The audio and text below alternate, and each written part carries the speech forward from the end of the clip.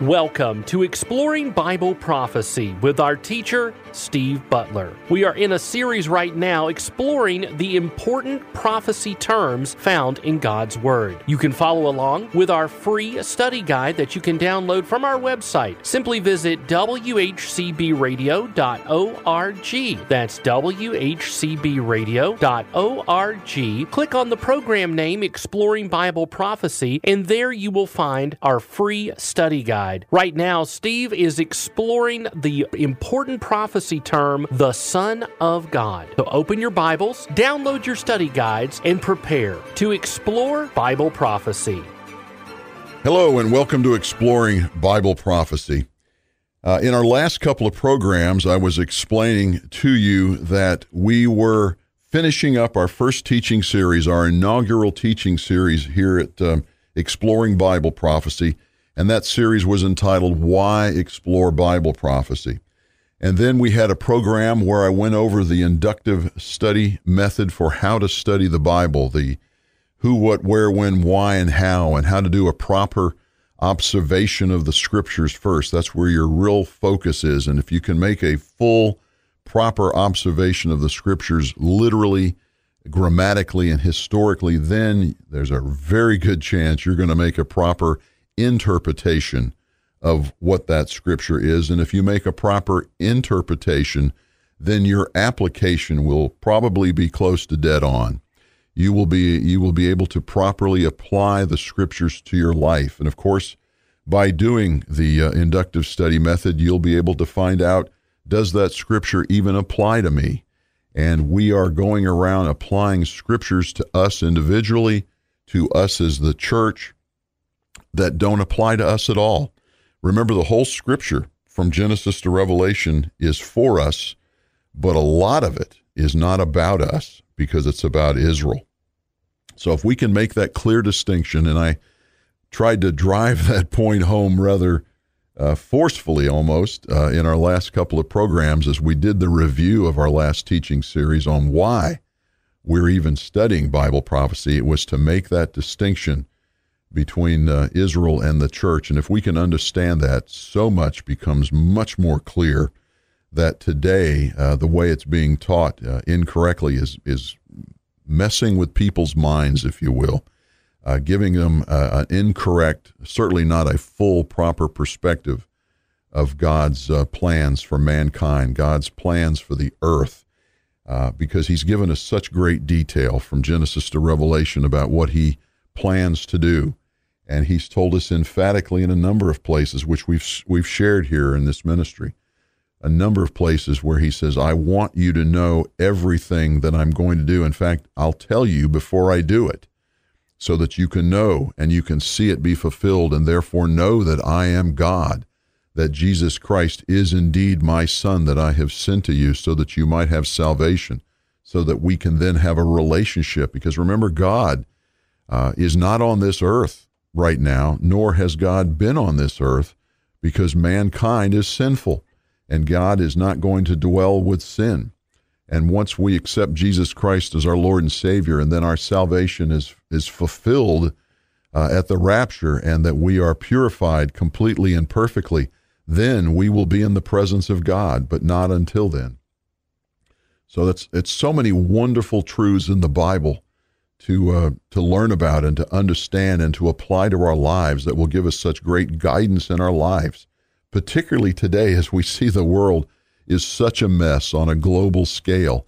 But that's because we have, I say we, the world has a worldly perspective, a worldly lens developed by men who do not know God, who do not know Jesus Christ as our Lord and Savior.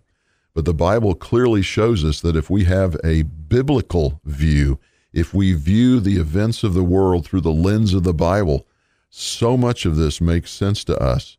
Not only makes sense to us, but we also have a clear perspective of what's going to happen next. And that's why I'm so excited about the teaching series, Chronological Sequence of End Time Events, which will be coming up after our next series. And that's what I want to introduce to you right now. And that is a series entitled Important Prophecy Terms Compared and Contrasted. And I have developed quite a few scriptures relative to 7 different sets of prophecy terms that I believe, and again, this is not exhaustive, and I ask you again as the listening audience that if you can come up with another set of terms that I'm not covering here that would give you pause, cause you to not quite understand the scriptures as you think you should, what is the meaning of this term relative to this term, I'd be glad to look at it and perhaps even incorporate it into the teaching. So please send me your thoughts, send me your concerns, send me your questions. Again, you can do that at steve@whcbradio.org, STEVE, that's at whcbradio.org.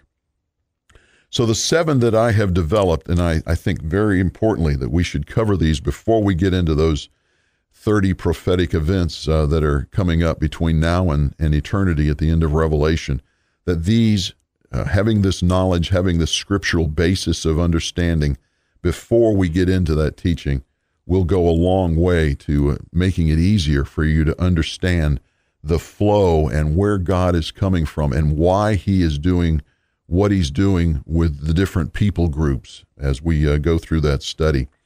So the 7, just let me give you a quick overview here. And by the way, the worksheet will be posted as we go through this series. Will be posted on the website, and you can go to the website and then look for Exploring Bible Prophecy, and you'll find a hot link there that you click on. Will bring up this worksheet, and you can download it. And the 7 points are, number 1 is what the difference between the terms the Son of God and the Son of Man. And I'm particularly excited about getting into that one. That's why I've made it number 1, because if we can understand the distinction between those two, yes, it is Jesus. Both of them are Jesus. And yes, he is the Son of God, and yes, he is the Son of Man. But if you can understand in the scripture that when you see the use of the term Son of God, it leads you in one direction. And when you see the term the Son of Man, it leads you in another direction.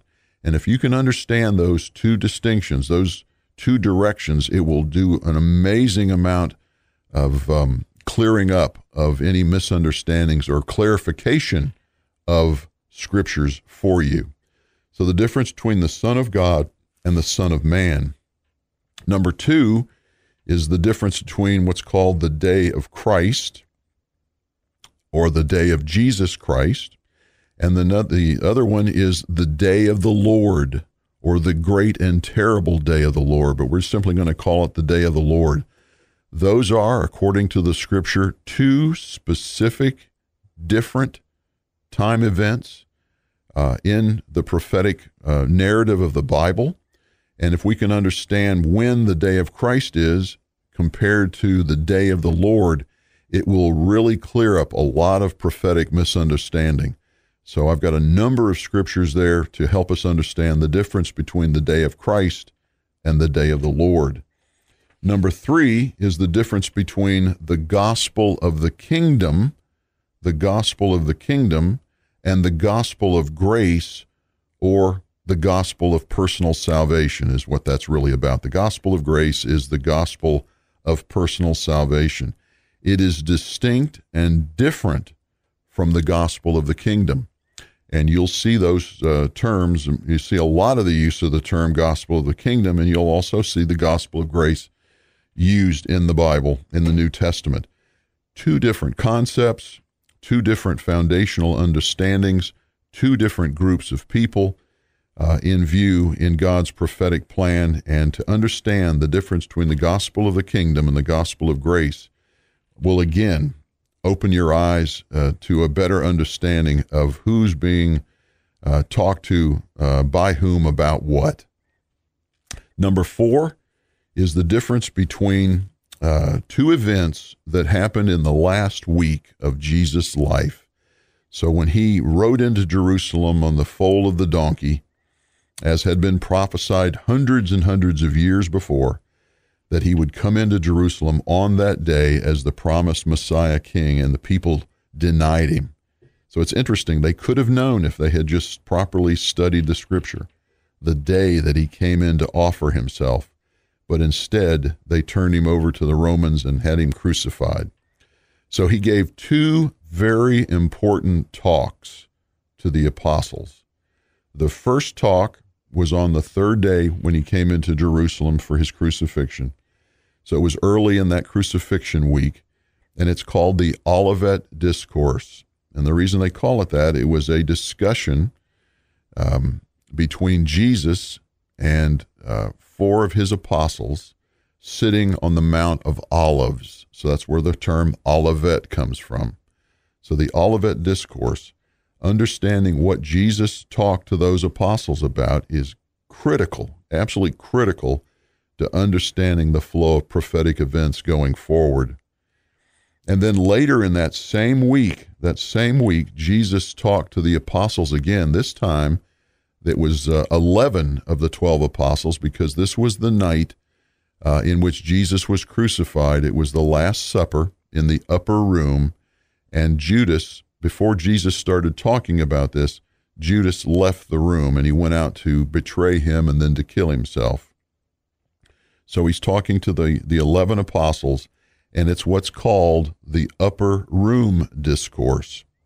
And what was talked about by Jesus to those apostles is so different, so totally different from what he talked to those four apostles about on the Mount of Olives, that we need to understand the distinction between those two. And we'll go into, I'm really looking forward to talking about those two particular points, because understanding, one, that there is a distinction at all, and two, what that distinction is and the depth of that distinction will really, I think, really open your eyes if you're not fully aware of what that is all about. And then we want to talk about the difference between two battles that happened during the end times after the church is taken out. One of those is called the Gog-Magog battle, and we find that in Ezekiel. And then we also find another battle, also called Gog-Magog, that we find in Revelation. And there's at least 1,000 years difference between those two battles, and the people who are involved are different. It's very clear in the Bible, but for some reason, theologians and just people who don't properly study the Bible put those two battles together and call them the one Gog-Magog battle, not knowing that there's 1,000 years plus between the two. And then I've actually read where some people will say, well, the Gog-Magog battle, combining them, is the same thing as Armageddon. Well, in no way. The Bible is so clear in the distinction between those two battles, even though they're called the same, Gog-Magog battle or war. They're two distinctive things at two distinctly different times. So I want to focus on that as well. Then I also want to talk about two major judgments that get combined or mixed up quite often. One is called the sheep and goat judgment, and that happens at a specific time to a specific group of people. And then that's contrasted with the great white throne judgment, the great white throne judgment. And that, again, is an even greater judgment that happens 1,000 years different from the sheep and goat judgment. And if we can understand the distinction between those two, again, as with these others, it'll clear up and perhaps simplify your understanding of this flow of events.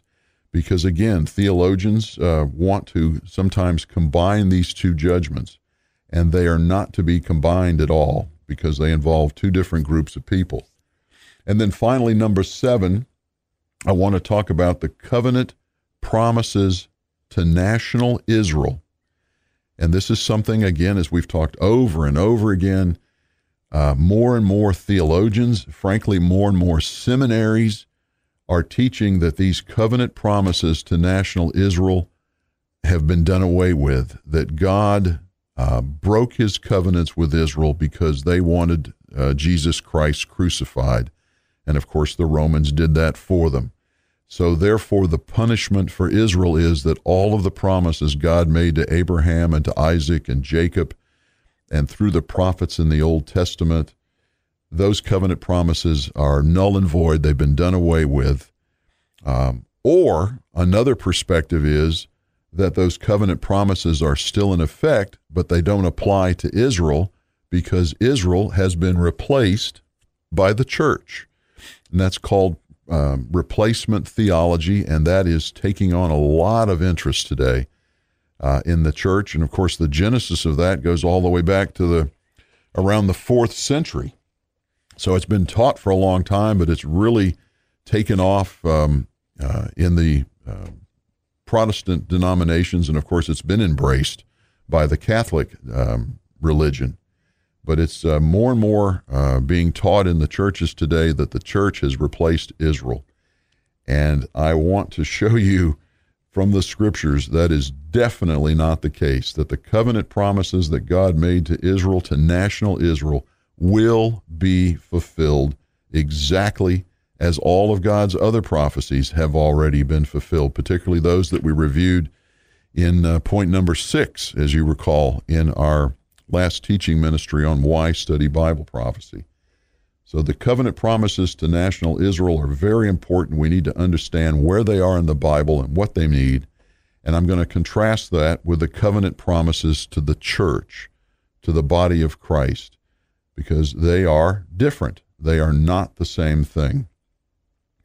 So those are the 7 points, and I just felt as I was concluding the series on why study Bible prophecy and then putting together the worksheets for the 30 chronological end-time events, which is our next big teaching series, that before we got into that very, very meaty subject, that we needed to have some key terms that we talked about. And you may recall as we go through these, we talked about several of these key points, key prophetic terms in the different parts of our last teaching series on why study Bible prophecy. So it may be review for you, and there's nothing wrong with review. There's nothing wrong with repetition when it comes to studying the Bible.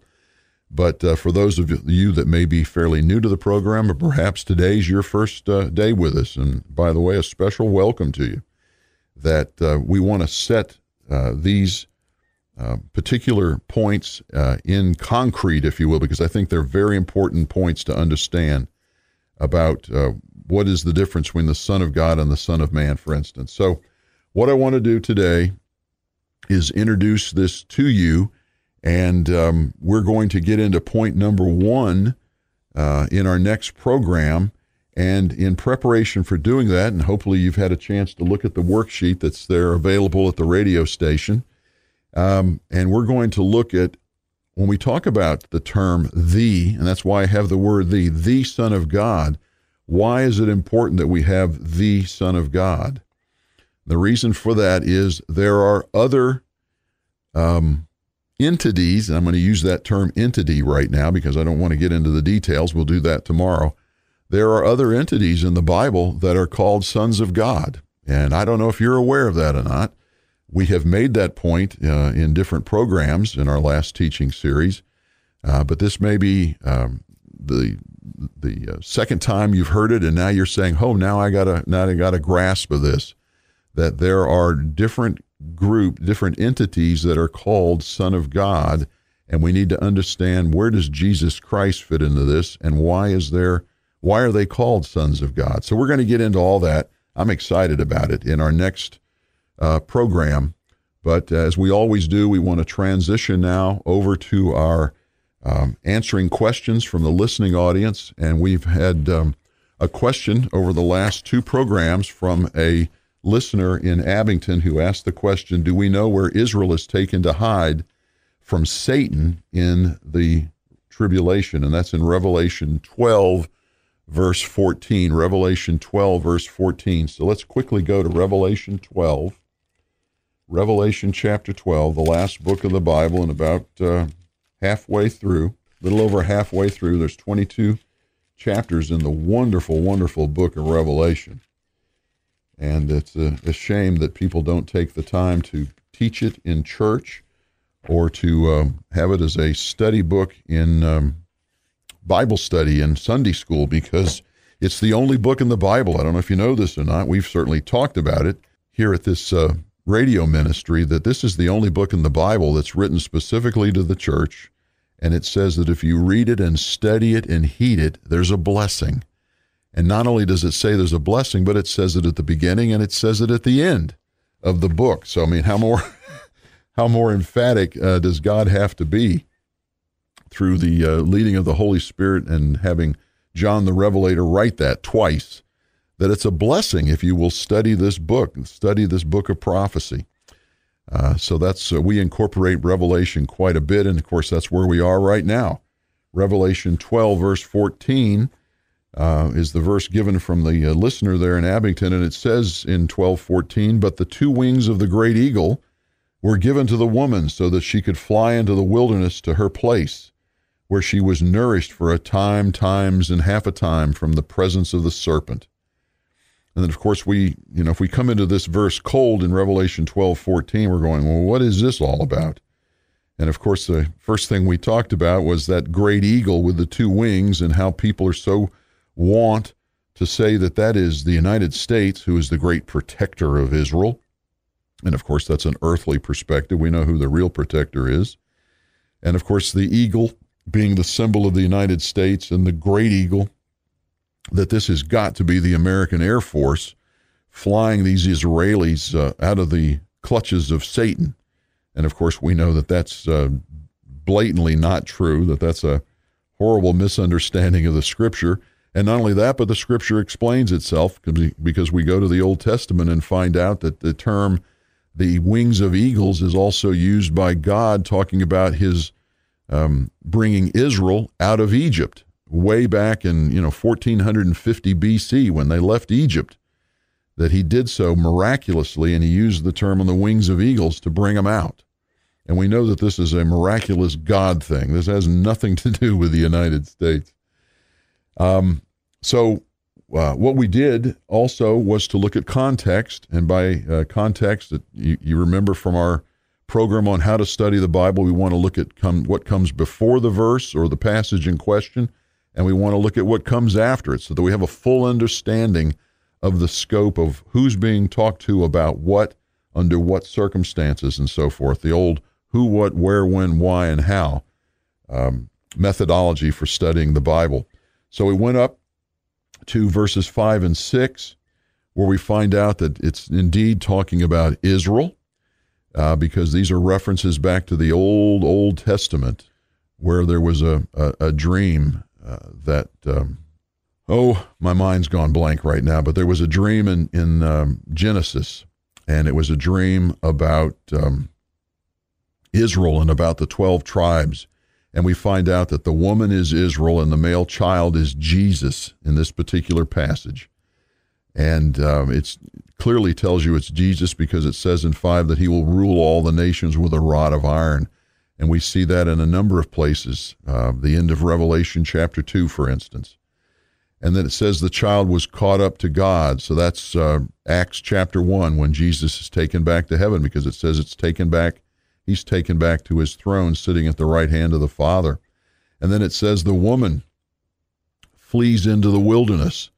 And this takes place during the tribulation. And it says at the end of verse 6 that she will be protected there for 1,260 days, or 3.5 years, which goes back to verse 14, where it says a time, times, and half a time. That's another way. It's a biblical phrase, if you will, for the same period of 1,260 days, or 3.5 years. And then we also, for context, we looked at 13 through 17, and we find out that this is Satan, the dragon, who's introduced prior to this in Revelation, that has been thrown down to the earth, and he is persecuting the Jews. Specifically here, he's persecuting the earth, but particularly he's going after the Jews. The reason he's going after the Jews, as we talked about in our last series, is that if he can destroy all the Jews on the earth, then Jesus won't come back, because Jesus prophesied in Matthew chapter 23, verse 39, that he would not come back, that they would not see him again once he left the earth 2,000 years ago, that the Jews and therefore the world would not see Jesus again on the earth until Israel, not anybody else, but Israel, said, "Blessed is he who comes in the name of the Lord." So the point here is that if Satan can kill all the Jews, then he wins. He gets to keep the earth instead of being punished, thrown into the pit, and ultimately destroyed, as we find out at the end of Revelation. But he is persecuting the Jews in a horrible way, and this begins in the second half of tribulation, and therefore she is miraculously by God protected and taken into the wilderness somewhere and protected for those 3.5 years. And then we took some time at the end of our last program and trying to answer this question, why did this not take place in the first half, since the tribulation is a horrible 7-year tribulation? And we went to Revelation chapter 6, verse 8, where we found out that 1/4 of the world's population, and it's approaching 8 billion people right now, so that makes for easy math.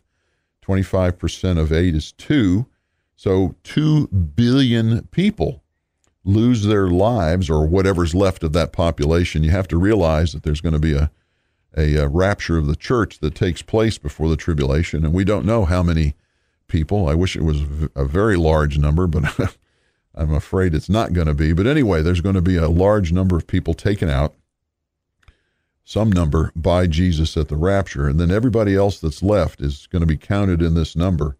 And Revelation 6:8 says that 1/4 of them are going to be killed during the first half. Then we went to Revelation chapter 9, verse 15, and found out that 1/3 of what was left in the first half, after the 20, let's just say 2 billion are killed, another 1/3 of what's left over will be killed again in the first half. So if you add those two together, it says that half the world's population is going to die during the first half. And you're asking yourself, well, then why isn't Israel protected in that first half? That's going to be a terrible time. Well, we went to Daniel 9, so let's do that. Daniel 9, verse 27. And that's towards the end of the Old Testament there, right after Ezekiel. In Daniel 9, verse 27, it says, "He will make a firm covenant with the many for 1 week." So there's that times and half a time, or 1,260 days. "But in the middle of the week, he will put a stop to sacrifice and grain offering." So basically what it's saying is the first half of the tribulation, Israel is protected. And we want to talk about that protection of Israel in the first half, because it's key to understanding this, and we'll do that next time. Remember, if we don't talk again, I'll be seeing you in the air. Thank you for joining us on this edition of Exploring Bible Prophecy. Our special offer this month is Consider the Ant, Volume 1, The Basics. Consider the Ant is a biblically based look at emergency preparedness. You'll be taken through the steps necessary to prepare yourself for the unexpected. This special DVD can be yours for only $20. To get your copy of Volume 1, The Basics from Consider the Ant, simply call us at 878-6279. That's 423-878-6279. Exploring Bible Prophecy is a production of WHCB. Learn more at WHCBradio.org.